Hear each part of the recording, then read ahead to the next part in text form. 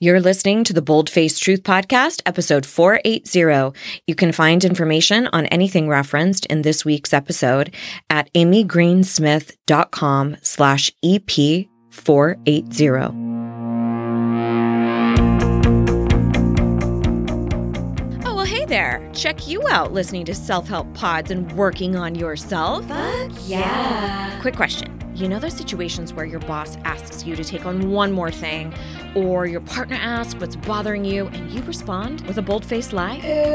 Oops. What would shift for you if you actually started telling the bold-faced truth? Everything. Listen, if you struggle with people-pleasing, perfectionism, and you could use some help with boundaries or speaking up, you are in the right place. Thank God. I am Amy Green Smith. I'm a certified and credentialed life coach, hypnotherapist, and keynote speaker. Fancy. And I've been working in the personal development space since the mid-2000s. Vintage. Sometimes I'll be solo, other times you'll hear from smart folks offering you easy-to-implement tools to help you tell the bold-faced truth. Yes. Well, hello there, pod person. I am so excited to be here with you today, and we are continuing with our series around women's health. And I know that's a pretty monolithic topic, but we're drilling down into a couple of different areas. Last week, I spoke with the amazing Dr. Sarubala, where we discussed lots of stuff around hormone health, our periods. And if you did not know, now you know that periods should not be painful. In fact, period pain is not normal. What? I know. You probably need to go have a listen to episode 479. We'll link to that in the show notes. But today, we are going to give a call to my bud, Victoria Albina. This badass over here is so incredible. Let me tell you a little bit about her. She kind of knows absolutely everything about our nervous system and polyvagal theory and how to regulate your nervous system, how that informs our codependency or interdependency, which is something that we're kind of shooting for. So if you are a bit of a science nerd, but you also love the woo, this is absolutely going to be the conversation for you. I'm going to give her a call. Hopefully she's free. She's nonstop doing CrossFit. So if I can pull her away from a box jump or two, maybe she'll have some time to talk to us. But let me tell you a bit about her before I give her a ring.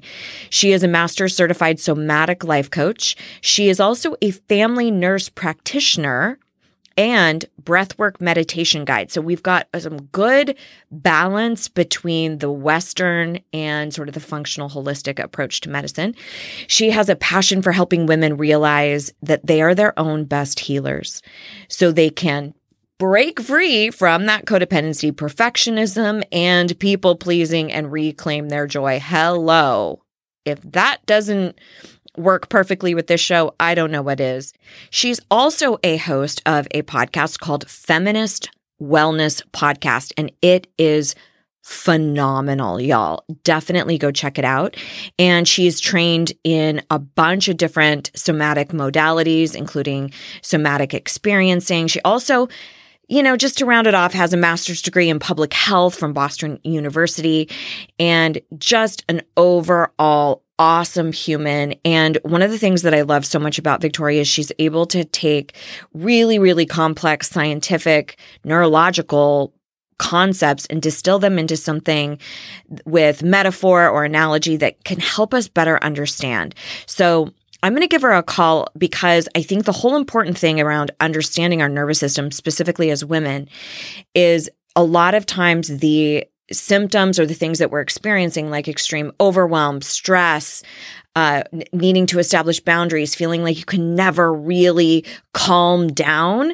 A lot of times when we go to the doctor, it's all in your head, right? Like, oh, you are just being hysterical, or you just need to calm the fuck down. Okay, I'll get right on that. So I think this element of scientific understanding is incredibly important so that we can better navigate the symptoms that are showing up for us, namely stress and overwhelm. So let's give Victoria a call and see what she has to say about our nervous system.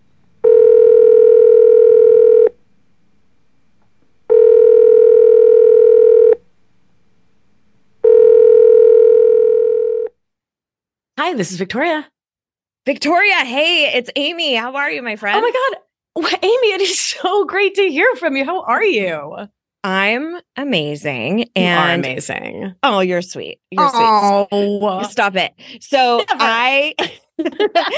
I'm hanging out over here with the audience, and we've been talking about women's health. Ooh. And I was like, I need to call up my girl, Victoria. Hey. And I want to talk about all sorts of nervous system stuff, polyvagal. We've danced around it a lot in a very novice way. Okay. But I figured I should probably dial an actual expert. So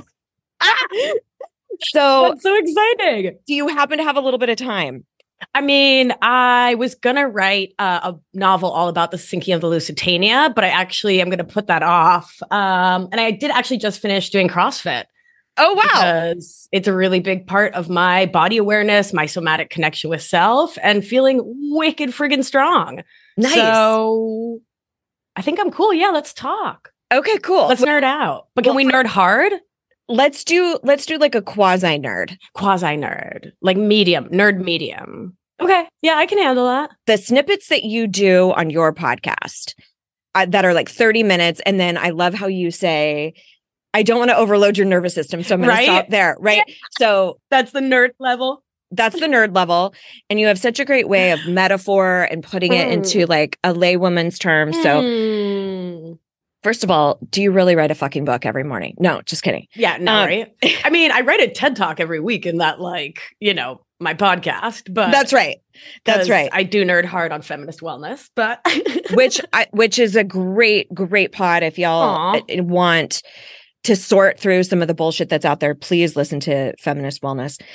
Okay, so what is nervous system work and polyvagal theory? Because I have seen a lot of stuff floating around the interwebs, and I'm sure it's all true. And so everything on the internet is true. That's right. Right. That's how that works. But no, our podcasts really are true. Right? But no. Yeah. This one really is. What the fuck is polyvagal theory? So, polyvagal theory is the work originally of Dr. Stephen Porges, PhD, and was turned into Englishable words by Deb Dana, LCSW. You can always count on both the woman and the social worker, says the nurse, right? To make things into English. So, God, Deb Dana's so dope. So, polyvagal theory is the understanding that we have many polyvagals. The vagus nerve. The vagus nerve is the 10th cranial nerve, the longest nerve in the human body, and it comes out of the back of the back of the head, and goes down the very middle of the body and innervates or gives nerve function to pretty much the entire animal. So your cognition, your capacity to think, your swallowing, your breathing, your heart rate, your digestion, your thyroid, your reproductive function, all of that stuff takes its action, its activity, its capacity from the vagus nerve. You with me so far? Yes. Cool. The vagus nerve also plays a huge role in mood, in energy, and in our nervous system's capacity to react and respond to the world around us based on our neuroception, nervous system, ception, to see, right? Our nervous system's understanding of the world, and whether it fits into one of two categories: safe or imminent murder. Right. Yes. But like legit, right? Like that, the nervous system's either like we're cool or doom. Yeah. Because 100%. Right? Like on the savannah of evolution, those were the options. It was like you're chill, you're like hunting, you're gathering, you're foraging, and then, oh my God, that is a lion, that is a cobra, that is death. And there wasn't a ton of in between. So that's when our nervous systems got their initial settings as a species. And in each of our individual bodies, it's ages 0 to 7 is más o menos when our nervous system gets its understanding of what safe and unsafe is for you as your individual human animal self on this planet, this go round. If we want to go a little woo, and I always say my work is the place where the science and the sacred meet, We also know that the chakra system gets its settings ages 0 to 7. So bada bing, bada boom, you do with that, overlap of the science and the woo, what thou wilt. Yep. I'm over here thinking it's pretty darn cool, but polyvagal. The vagus nerve has 3 main states. The nerve doesn't have the states, rather the nervous system. The autonomic or automatic nervous system has 3 main states. And as the nervous system shifts gears, it's sending different energetic signals, energy meaning neuron firing signals, through the vagus nerve. So that's how the vagus nerve and like the nervous system, they're interacting, because it's the same machine in its way. Eyes, ears, nose, we're out here scanning the world. Is that a tabby cat or a death machine? Right. Stick in the grass, cobra. When things are copacetic, when everything's chill, that's the human steady state. That's where we want to be. That is the nervous system state known as ventral vagal. Ventral means front body. And so I just remember your front body is reading the world and everything's cool. You don't see murder animals, you don't smell fire, etc. You're chill. Your brain works well, right? Because the vagus nerve has some functionality around cognition. You're not in fear. Your amygdala is just like, it's chill. It's not firing, right? Yep. Your heart and lungs, you're breathing normally, your thyroid's working, your digestion's going really well. Your period is doing its periody things, right? Like you're ovulating, etc. If there's something scary, you will have a fright. Humans go from ventral vagal is our safe space. So we always try to stay there as much as possible. But if something startles us, we'll go into fright, which is a little bit of what's called sympathetic activation. Sympathetic is our fight and flight system. So where a human will go first with fright is to attempt to stay in ventral vagal through an attachment cry, right? So picture you're a little baby and you're in your little baby crib and something is scary. And so what's the first thing you do? You say, help. In baby just sounds like, yeah, I hope I got that translation right. And did it sound right to you? I know you speak fluent baby. That was good? That's right. Yes, absolutely. I've been working on my accent. So you have an attachment cry in the hopes that someone will come support you so you can stay in ventral vagal. You don't need to get flooded with adrenaline, right? Hoping a grown-up or someone safer than you, because you're just a baby, will come. If you are not attuned to, meaning your nervous system doesn't register safety and continues to register unsafety, because threat or the lack of safety, right? Then that attachment cry and that fright will turn into flight, right? We seek to leave before we seek to fight, because we understand that mammalian-y speaking, we're small. Like if you think of you and me and a rhino. Elephant, yeah. Right. Yeah, let's book it instead of trying to like punch that guy in the nose, because it's not going to go very far. It's the best option. It really is. It's pretty darn smart. Yeah, for sure. Then the HPA axis, the hypothalamic pituitary adrenal axis, turns on to flood our bodies with adrenaline, aka go juice. Yep. Run, book it, do not be here juice. And your body gets flooded with adrenaline, norepinephrine, later cortisol. These are stress hormones. We do not want to have high levels of these constantly, chronically circulating in our body. And we're going to get to why that happens in just 2 seconds. Back to the basic science. We get flooded. We try to flight. We cannot flight. We go into fight. Oh, get out of here. Right. And then we get frustrated and we go into rage if we cannot actually fight and escape. That rage, right, is the inward movement of what should be external, should be punching, should be release. But if we cannot actually do it, that frustration sends all that energy inward. And from that frustration, we recognize, fuck, no one's coming. This threat is way bigger than my capacity to escape it, because in this example, I am baby. And so then we go into freeze. So we disassociate. Our mind and body, which are one, split in a way. And the brilliance of our nervous system says, this animal is about to get snacked. But maybe last ditch effort, if we play dead, maybe the lion, the vulture, right? The whatever it is won't want to eat a dead animal.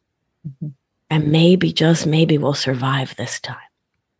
And if we don't, the body floods us with endogenous endorphins, opiates, to reduce pain. So should we get snacked, right? But can you guess what happens when we reduce pain? What else we reduce in the body? Every other function. Every other function, and also emotions. Yeah. Right.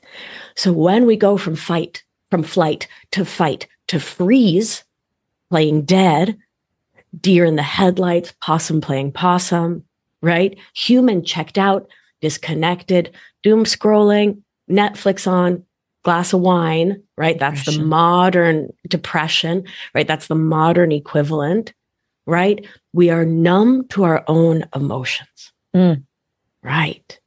So it is normal, natural, and human to have this response in response to a threat. The problem is so many of us ages 0 to 7, our threatometer got set to things that aren't actually threatening, like your mom calling your name from across the house. I remember I was just telling a friend this morning at CrossFit, actually, that there was this like joke in my family that was like, is actually really painful. Like there'd be a crash across the house and everyone would turn and look at me and be like, Vic, what did you do?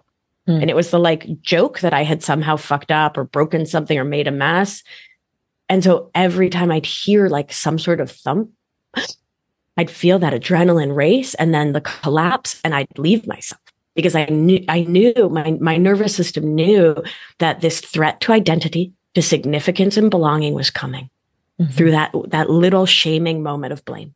Let me ask you this then. So when this whole process that you're talking about and describing, when you're describing this situation right now, your personal anecdote where you start turning off, let's turn off those emotions. Let's play dead a little bit so we can be safe. Is that what people are commonly referring to as I am dysregulated? I am now showing up in a way that doesn't necessarily match the current circumstances. Yeah, I think number one, we're overusing these terms without really understanding them, which is a whole other problem, right? That's let's talk about narcissism. Yeah, I hear you. Yeah, no one's I mean, like, I know.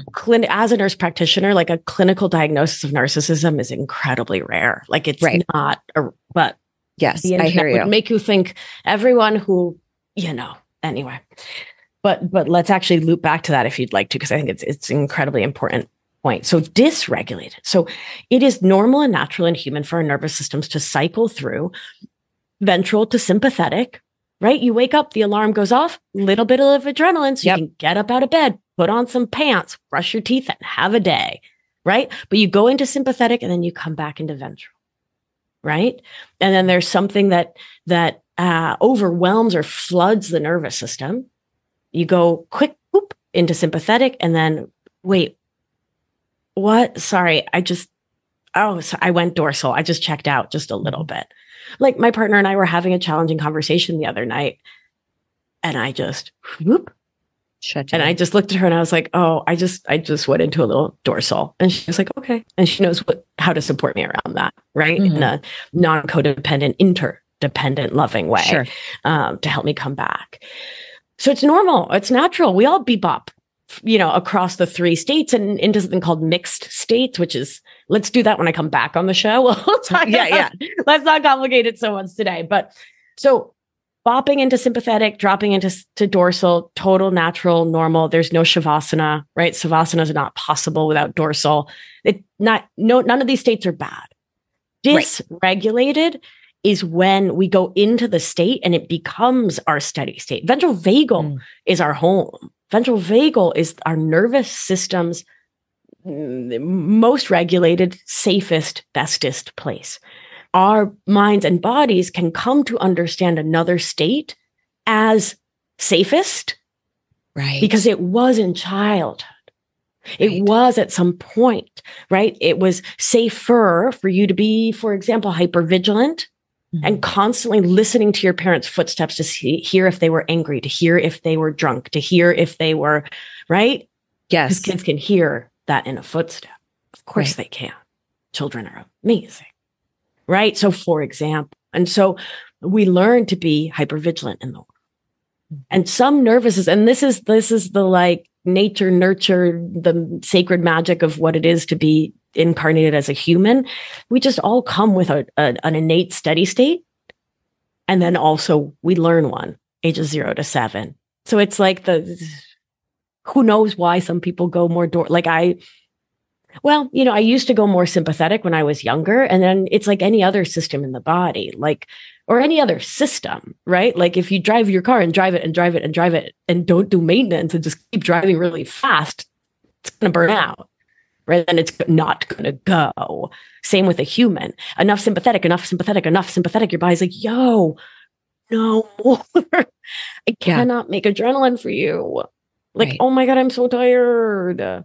Cut it out. So now we're going to just be depressed and lethargic and not able to move as a current state over a longer period of time. That would qualify as dysregulated. Yeah. Or when you go into the state and have a really hard time coming back. Okay. So where it's a significant effort. Yeah. And it's really challenging for you to regulate yourself. Right. So if you think of like regulating any machine, like let's go back to the car analogy. So like being regulated is, oh, I'm driving down the street. I'm going to give it a little gas. Oh, there's a stop sign, little brake, little sympathetic, little dorsal, little sympathetic, little dorsal, but inappropriate response to the environment.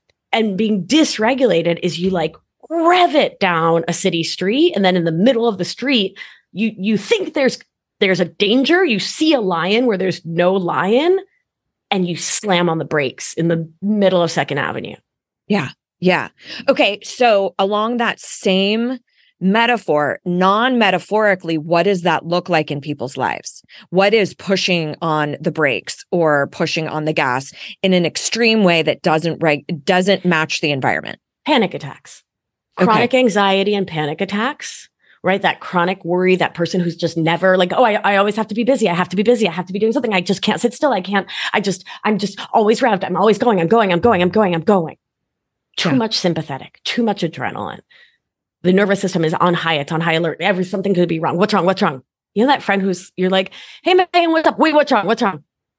Yeah. You're like, girl, I just said, hey, what's up? She's like, but is something wrong? Are you okay? Is everyone okay? Yeah. Are you mad at me? Right, are you mad? Oh, poor Megan. Girl, are you mad at me? Is everything okay? Did I do something wrong? Oh my God, are we cool? We cool? Right? That like revved up, sympathetic. Meow. We're about to not be cool. Right? Poor Megan. Oh, Megan. Poor sweet pea. I feel for her. And then, you've been naming it, and I appreciate that. The other side of that, which is that dorsal collapse, which is when we like legit do not have enough get up and go juice. That's depression. And that's part of, this is not a diss to SSRIs.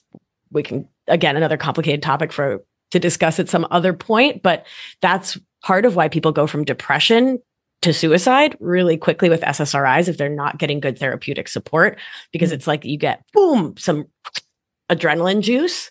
And all that depressive energy is still in you, but hasn't actually been released in a supportive way. And then people have the get up and go to actually end things. It's quite sad and macabre.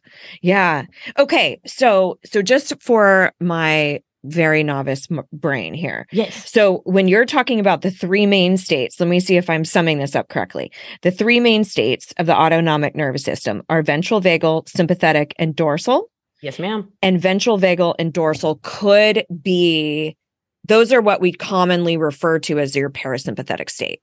Correct. Is that right? Rest and digest. Right. Yes. Tend and befriend. Exactly. What other fun little names can we come up with? Yeah. Be nice and take a nap. Yes. Yeah. Yeah. Okay. So can you describe then, because I've always thought about it in a very binary term of like sympathetic versus parasympathetic. And that's what polyvagal complicates, right? Is adding the third understanding, which is dorsal, and then the mixed states, which again, next time. Okay. So tell me again, or underline the difference between ventral vagal and dorsal. What's happening for us? Ventral vagal is presence. Ventral vagal is me, you. Hi, I'm here. I am here. I'm here. My mind, my body, my spirit, my energy. I am present in my body.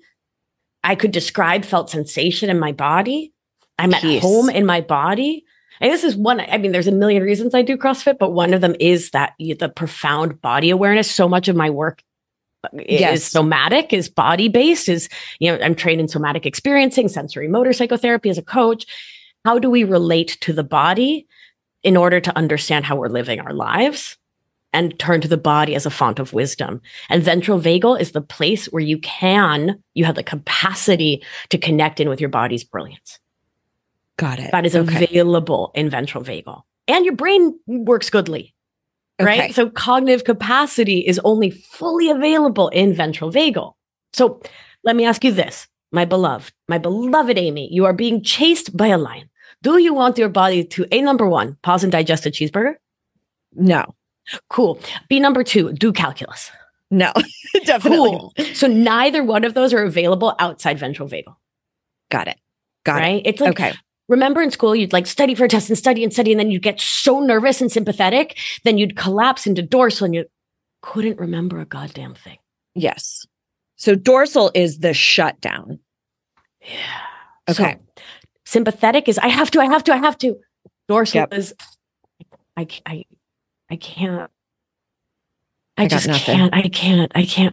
I can't tell him I want a divorce. I can't tell my parents I don't want to go to dental school. I can't change my diet. I can't exercise. I can't meditate. Amy Green Smith, what? Wait, where were we? Yeah. Dorsal. Oh, shit. What? And losing emotional capacity too. Yeah, I'm just like, when I'm in dorsal, I'm numb to myself and I'm numb to the world. Yep. And so my work focuses on supporting humans, but particularly humans socialized as women who live with codependent, perfectionist, and people-pleasing thought habits. And these habits live completely outside of ventral vagal.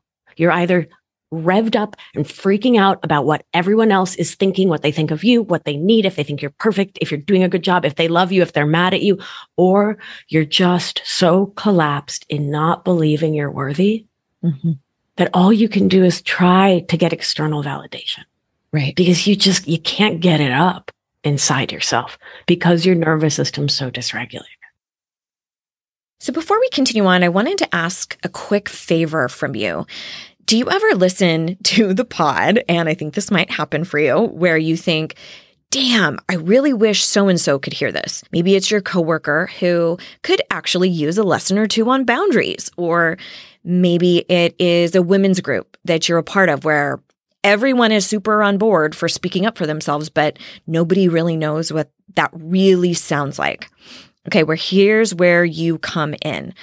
I have 3 battle-tested and badass keynote speeches that are ready to be delivered to your company, organization, group, association. So if you, your community, or anyone you know could benefit from me rocking the mic, like who couldn't use some new tools, right? Please send them over to amygreensmith.com/speaking, where you or they can message me directly about specific needs for the audience.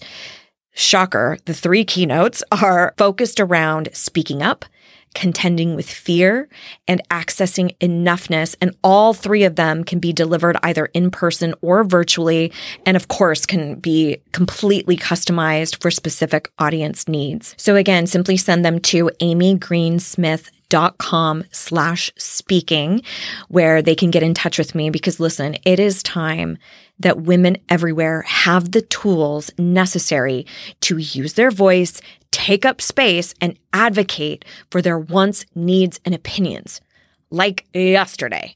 And if you end up orchestrating an opportunity for me to speak with your group, you will officially get unlimited squeezes from me. And I'm sure you're all in now. And be sure to let them know that I can always temper my colorful language if needed. And thank you. Before we continue, I wanted to take a quick moment to thank Let's Get Checked for sponsoring this podcast. Let's Get Checked makes professional health testing super easy by letting you get tested without having to visit a healthcare provider. Well, testing for what, you might ask? Well, they have a huge array of at-home testing kits, including women's health, men's health, sexual health, and wellness kits. In fact, I did 2 of the women's hormone testing kits, and it could not have been easier. And then when I received the results, I was able to simply forward them on to my naturopath to get her thoughts. All you do is you simply choose your test online. It will be delivered to you in discreet packaging with next day delivery. And then once your sample arrives in the lab, confidential results will be available from your secure online account within 2 to 5 days. Once your results are available, they'll be reviewed by a physician, and then a nurse will contact you for a consultation over the phone. And in some cases, a physician will be able to provide prescriptions to the pharmacy of your choosing. Let's Get Checked laboratories are CLIA approved and CAP accredited, which are the highest ranking levels of accreditation. Let's Get Checked lets you avoid uncomfortable office visits by providing you with access to home testing and professional medical consultations without ever leaving your home. It has never been this simple to get tested. So get this. If you want to try a test from Let's Get Checked, all you got to do is go to trylgc.com/boldtruth to save a whopping 30% on your first test kit. 30%. Just use the code BOLDTRUTH, all one word, at checkout. That's BOLDTRUTH to save 30% on your first test kit. Now let's jump back into today's topic. All right. So I feel really clear on understanding these. Yeah. Good. But I'm not necessarily sure about what to do about it, because I have a history with anxiety and depression and lots of stuff that I deal with my clients and students who also present in that way, because of course we attract the same things that we need healing from. Yeah. If I were to say to them like, oh, we just need to get you back into ventral vagal, or, they're going to be like, tell me what the fuck to do. Of course. And I know you've been excellent about sharing, like, here are some ways that you can either regulate yourself or co-regulate. Can you talk about those as a solution? And I know you've even shared anecdotes about you and your partner being able to help co-regulate one another. What's involved in that dynamic? But break down, first of all, what does it mean to regulate yourself, and then also co-regulate? Yeah. So regulate, like we were talking about with foot on the gas, foot on the brake, is about gently easing off the gas and slowly touching the brake. So regulating yourself is about calming the nervous system. So when we are working with the nervous system, we have 2 options: to heal and to calm. Neither one's better. Don't fall into some binary paradigm of bullshit of like, oh, well, just calming, that doesn't sound as good as healing. No, baby, it's situation specific. Right. And they're both vital skills. And we're going to get to that in a second. I want to talk about co-regulating so we can, because I think that's really important. One of the big problems in the white wellness industrial complex is this really colonialist thinking that leads us to believe that individual healing, self-healing is the answer. Right? That it's all about each of us in our little tower as individuals doing this healing work. And we need that. Sure. And it's a yes. And what we really, truly need is decolonize our mindset and our bodies and return to the power of the collective. We need each other. We need each other on every possible level. And right now we're geeking out about the nervous system. So science says we need each other. Mm-hmm. So to co-regulate is to understand that my nervous system impacts yours and yours impacts mine. And I don't think there's a person listening who hasn't stood next to, that person who's jingling and jangling and shaking their foot and they're really just revved up and they're it makes you anxious. It's contagion. Yeah. It's contagious through neuroception, through our body's understanding of safety and danger through our senses. So we pick up the sign that animal is nervous. What is a logical, Amy Greensmith, you're on the savannah. There's an anxious animal next to you. What are you likely to think? There's danger somewhere around here. Fuck yeah. Yeah. Because why else would an animal be anxious? Right? It's only because lions, tigers, and bears. Oh my. Are you going to oh my me? Yeah, you are. I knew you would oh my me. Thank you. Thank you. I knew I answered the phone. There was a little bit of a beat there. A little bit. But it was okay. You got there. I was super into it. I loved it. And I appreciate you. So, right. Because it's not the natural steady state of humans to be anxious. This is a modern experience. Iteration. Ooh, I love iteration because it points to the fact that we could iterate out. Mm-hmm. Ooh, thank you. You're welcome. Ooh, tasty. All right. So co-regulating, right? We can co-regulate in many directions. And we can also understand that we each have the power to calm the nervous systems of those around us. Mm-hmm. That's pretty fucking magical. Like, yes, come on now. So I think of like any clued in parent of a toddler or like human who's interacting with a toddler, when they start losing their tiny little potato of a mind, which can happen because you handed them the cookie they asked for, and they start freaking out, what do?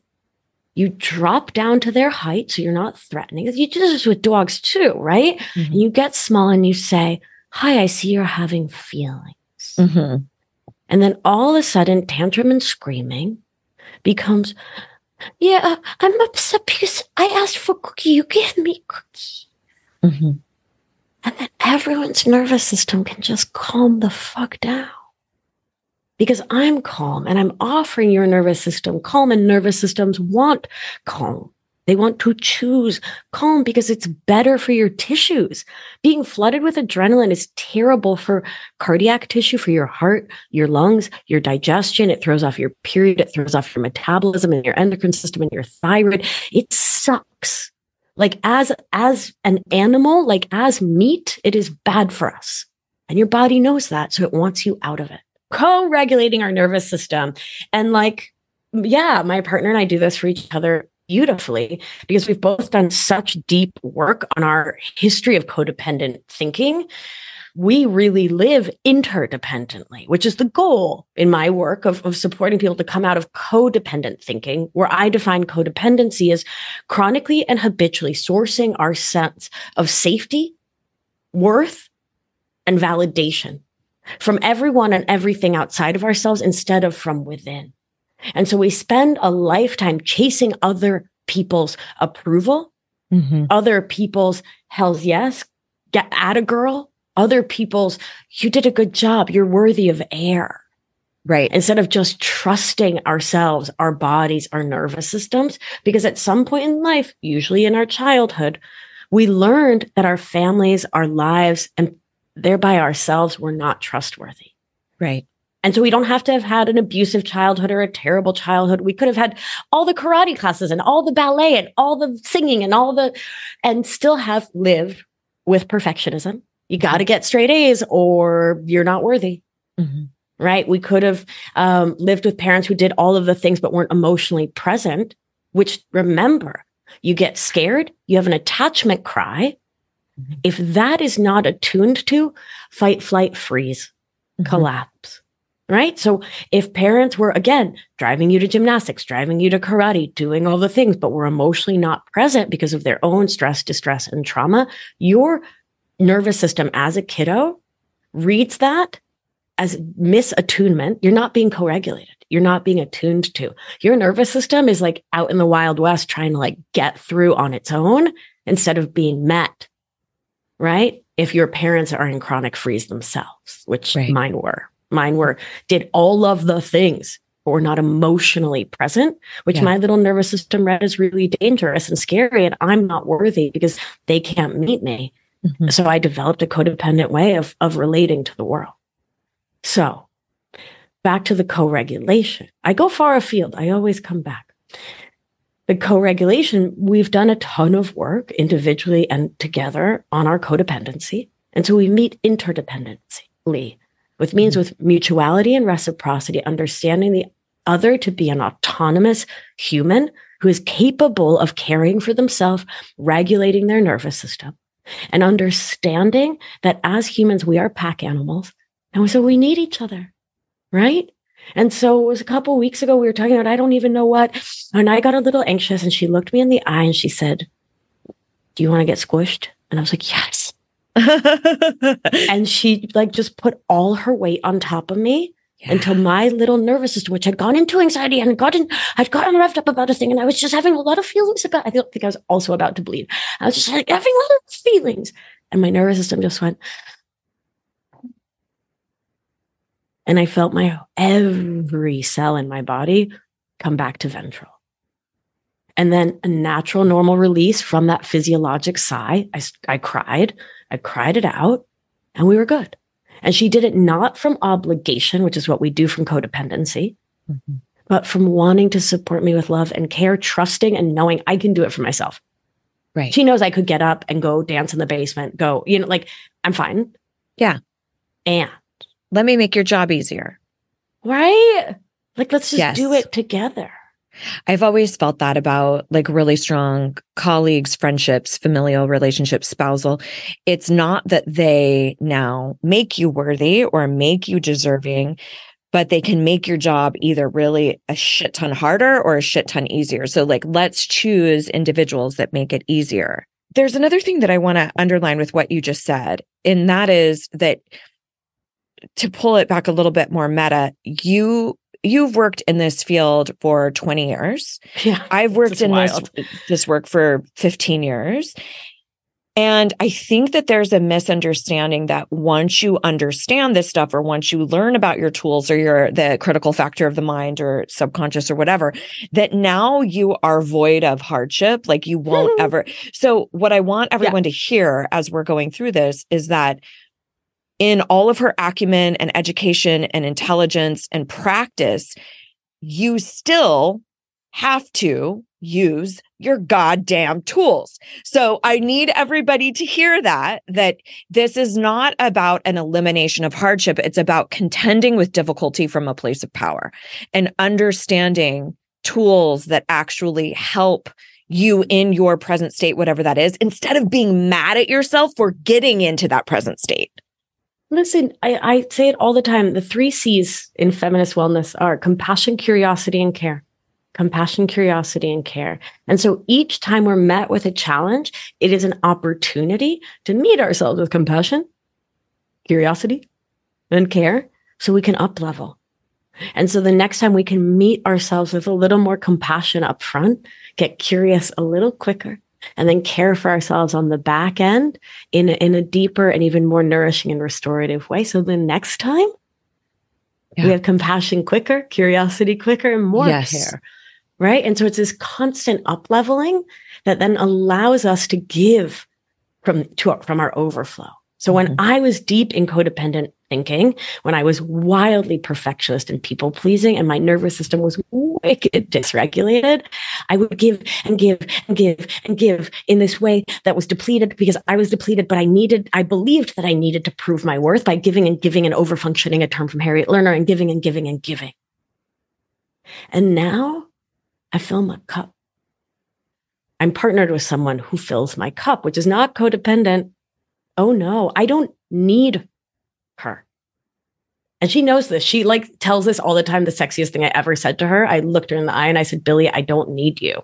It was like 3 weeks in. She was like, nice. Right? Let's go get that U-Haul. That's step 2. First of all, I don't need you, but step 2, let's get that U-Haul. And oh, cute. But right, like I don't need her in a grasping way.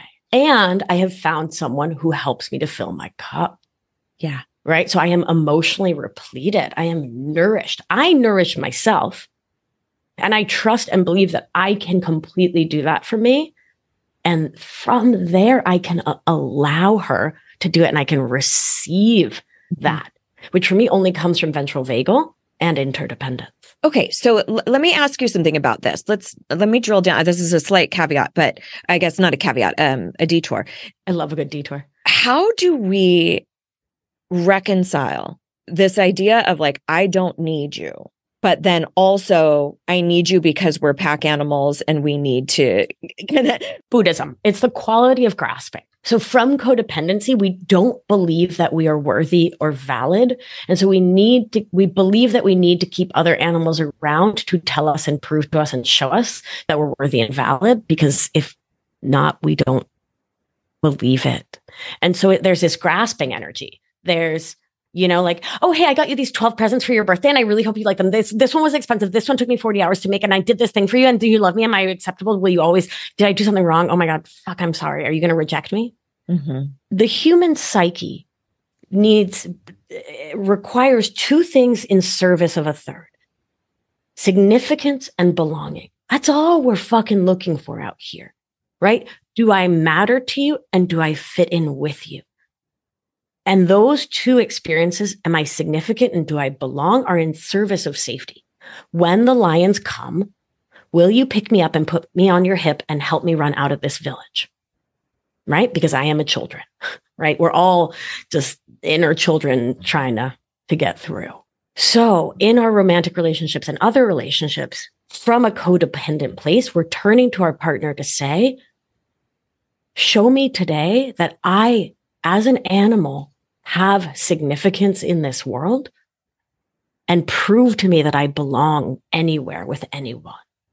And I am grasping at you to prove these things to me time and again. Prove it to me. Because I do not believe it. And so if you do not prove it to me and prove it to me and prove it to me, then I am going to go into a tailspin of unworthiness. So I'm going to chronically grasp at you for that versus the interdependent. So I know I am significant in the world. I now know, and this was not the case 15 years ago, let me tell you what, or even 10. I know that I matter. Right? And I know that I belong because I belong with me. I matter to me and I belong with me. And I have built a community, a chosen family, right? That reflects that back to me and reflects back what I already know. So I don't worry anymore if my friends are mad at me or if I've like done enough to prove myself a good friend. I know it. I trust it. So it comes from that self-trust that is embodied, right? In my body, I know that I'm enough, that I matter, that I'm lovable, that I'm worthy, right? And so I'm not grasping at anyone to show me that. And I know that as an animal, that is an important thing for me, to have that love, to have connection, to matter, right? So I volunteer, right? I volunteer at the food pantry on Wednesdays. That's a beautiful way to feel significance and belonging, to give and give back and get so much. And Billy reflects that back to me all day long, that I'm loved and lovable when she accepts my love and I accept hers. And so do my friends. My friend Marie and I text each other probably 20, 30, 40 times a day. Girl, I love you. Alessandra and I do that too. Rob and I do that. I have a metaphor. I was trying to think of a metaphor, and then I was like, oh, bitch, you already have one. Like, why are you trying to make up new things? But I think about it kind of like this, that we have, you are sort of like a house, and you have all these intricate rooms and some places that you like to show off and then some that you like to kind of hide. But this house has value, period, no matter what. And then you have people who will drop by and they'll leave like a bunch of shit on your porch.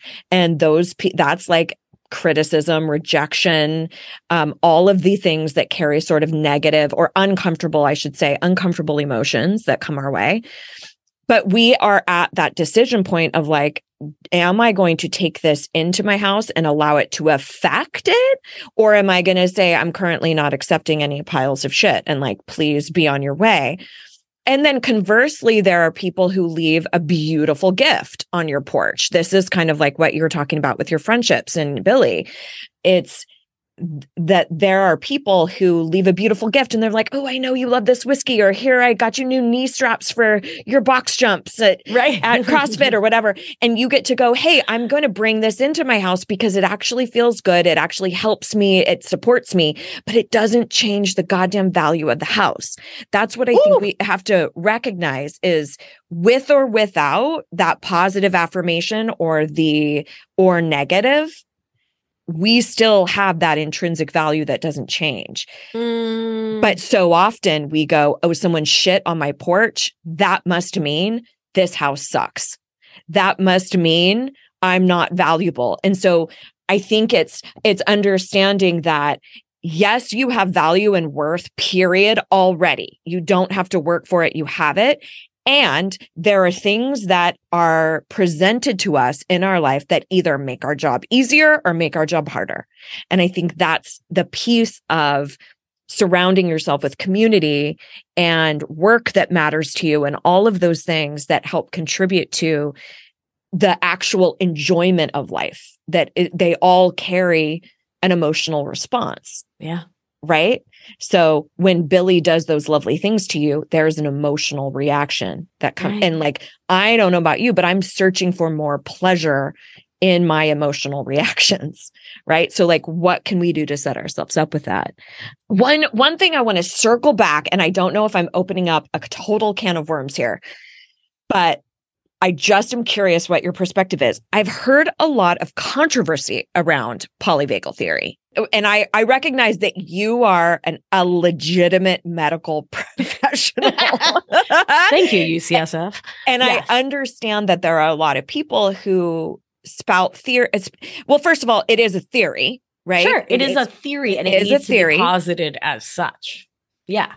So, and I'm curious about, I don't know a ton about the criticism of it, but I have seen stuff like, oh, it's the death of polyvagal and blah, blah, blah, blah, blah. Your thoughts? Here's what I think is that, yeah, it's a theory. And I think we need to really posit it as such, right? And just be really clear that it's a theory. Science is complicated, right? It's all about results, theories, laws, theorems. It's all about hypotheses that are either, there's no proof in science, right? I mean, that's okay. So maybe that's the central tenet of what I want to say. There's no proof in science. Mm-hmm. Nothing can be proven. That is the scientific method. There is no proof. We cannot prove gravity. Can we dispel the null hypothesis that there's not gravity? Let me drop a pen and see if it hits the floor. Right. But right now I have some evidence that there may not be gravity. Right. But that's all we can say within science. I have evidence that there may not be. Right. So can we poke 1,000 holes in polyvagal? Sure. Am I interested? Not really. Okay. Because it's a helpful narrative. And so if we understand the human mind, and if we, again, go back and think of how human knowledge has been, how do humans relay knowledge from one generation to the next, across cultures, across time, across space? It's narrative, it's storytelling. We are story-driven animals. So what's polyvagal? It's a really goddamn helpful story. Mm-hmm. It's a narrative that helps me to say, scared animal, adrenaline. Yep. Shut down animal, acetylcholine. Yep. Revved up, shut down. Right? So in my work, one of the primary things, so the main way I work with folks is in my 6-month container Anchored, where we use polyvagal theory, somatics or body-based practices together with thought work and breath work to overcome codependent thinking. The main number one thing we do is understand how to map our own nervous systems using the basic structured framework of polyvagal as a way to understand it's not me, it's my nervous system. Mm-hmm. I'm not this terrible bad person who got all anxious because I'm bad, defective, broken. There's something wrong with my character. If you know what I'm saying here. Yeah. You're just taking care of yourself. It's my nervous system. Mm-hmm. It's autonomically taking me to there. Once I can see that, that's where personal responsibility steps in. right? And I can understand I reacted, and now I get to respond. I get to come correct as an adult, regulate my nervous system, calm it, and then do the longer term healing work. We didn't get to the difference between calming and healing the nervous system. We'll do that next time I'm on the show. Right. So now I get to calm my nervous system, long term heal it. Right. So I create more space in my nervous system. So I have more capacity to stay in ventral vagal when things get scary or overwhelming. And from there, get to create more space to not freak out, to not get anxious, to not just shut down, but to stay present. And so if polyvagal is a useful vehicle for people to understand what's happening in their body and not just blame and shame themselves, then hallelujah, let's do it. And if someone's like, well, but scientifically, I just don't think that's happening in the neuron, then baby, you come up with another framework that works for you. Teach it to the rest of us. I am here to hear it. And for now, polyvagal-esque really helps me. It helps my clients. And I'm never not going to say it's a theory. It's not polyvagal fact. So that's what I think. That's interesting. I'm always blown away by how we forget that science is malleable. Yeah. And that it is ever evolving. And that's it's predicated on that notion that like the more information we gather, the more assessments we can make and the further advanced we can become. And so, the shit that we believed was concrete in the 50s is obviously very different now. So I think it's just constantly being aware of that stuff and being curious. And so I really appreciate hearing that perspective. I feel like I could talk to you for hours and nerd out on all of this stuff, but I recognize that we probably have to set some sort of a limit. Obviously, you've talked about Anchored. It sounds incredible. Where can people find more about you? I know you have a podcast. Tell them all the ways to find you. Yeah. So my podcast is called Feminist Wellness, and it's free in all of the places. You can download it every Thursday. You can follow me on the gram. I give good gram at Victoria Albina Wellness. My program is called Anchored. You can find out more at victoriaalbina.com/anchored. And I have a present just for your listeners. Oh, fun. Isn't that so fun? So if you head over to victoriaalbina.com/boldfacedtruth, you can download a suite of meditations and nervous system orienting exercises to help ground you, help orient you, support you in working your own polyvagal theory back into ventral vagal and working with your own beautiful nervous system. And that's completely for free because I appreciate you and the work you do and your amazing listeners. So that's victoriaalbina.com/bold-faced-truth. Perfect. And thank you for that. Thank you for the enunciation on that. We will definitely have that in the show notes.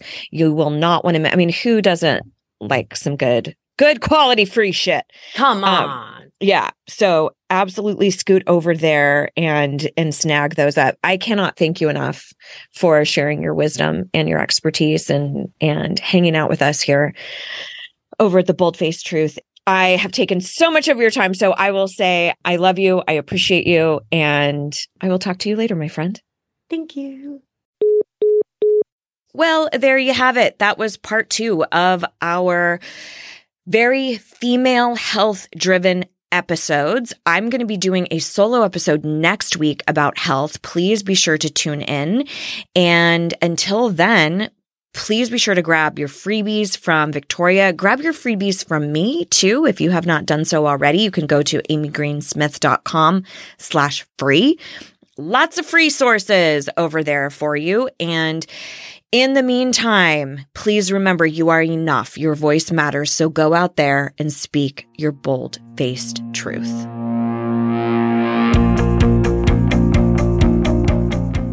Okay, wait. Just one more thing. So these podcasts, it turns out, don't actually rate and review themselves. So I would be over the moon if you would leave a review, rate the show, subscribe, and tell anyone you know who needs to start speaking the fuck up for themselves. And if you do, I will give you a mini pig. Just kidding, but I will be so very incredibly grateful. Okay, thank you. Bye.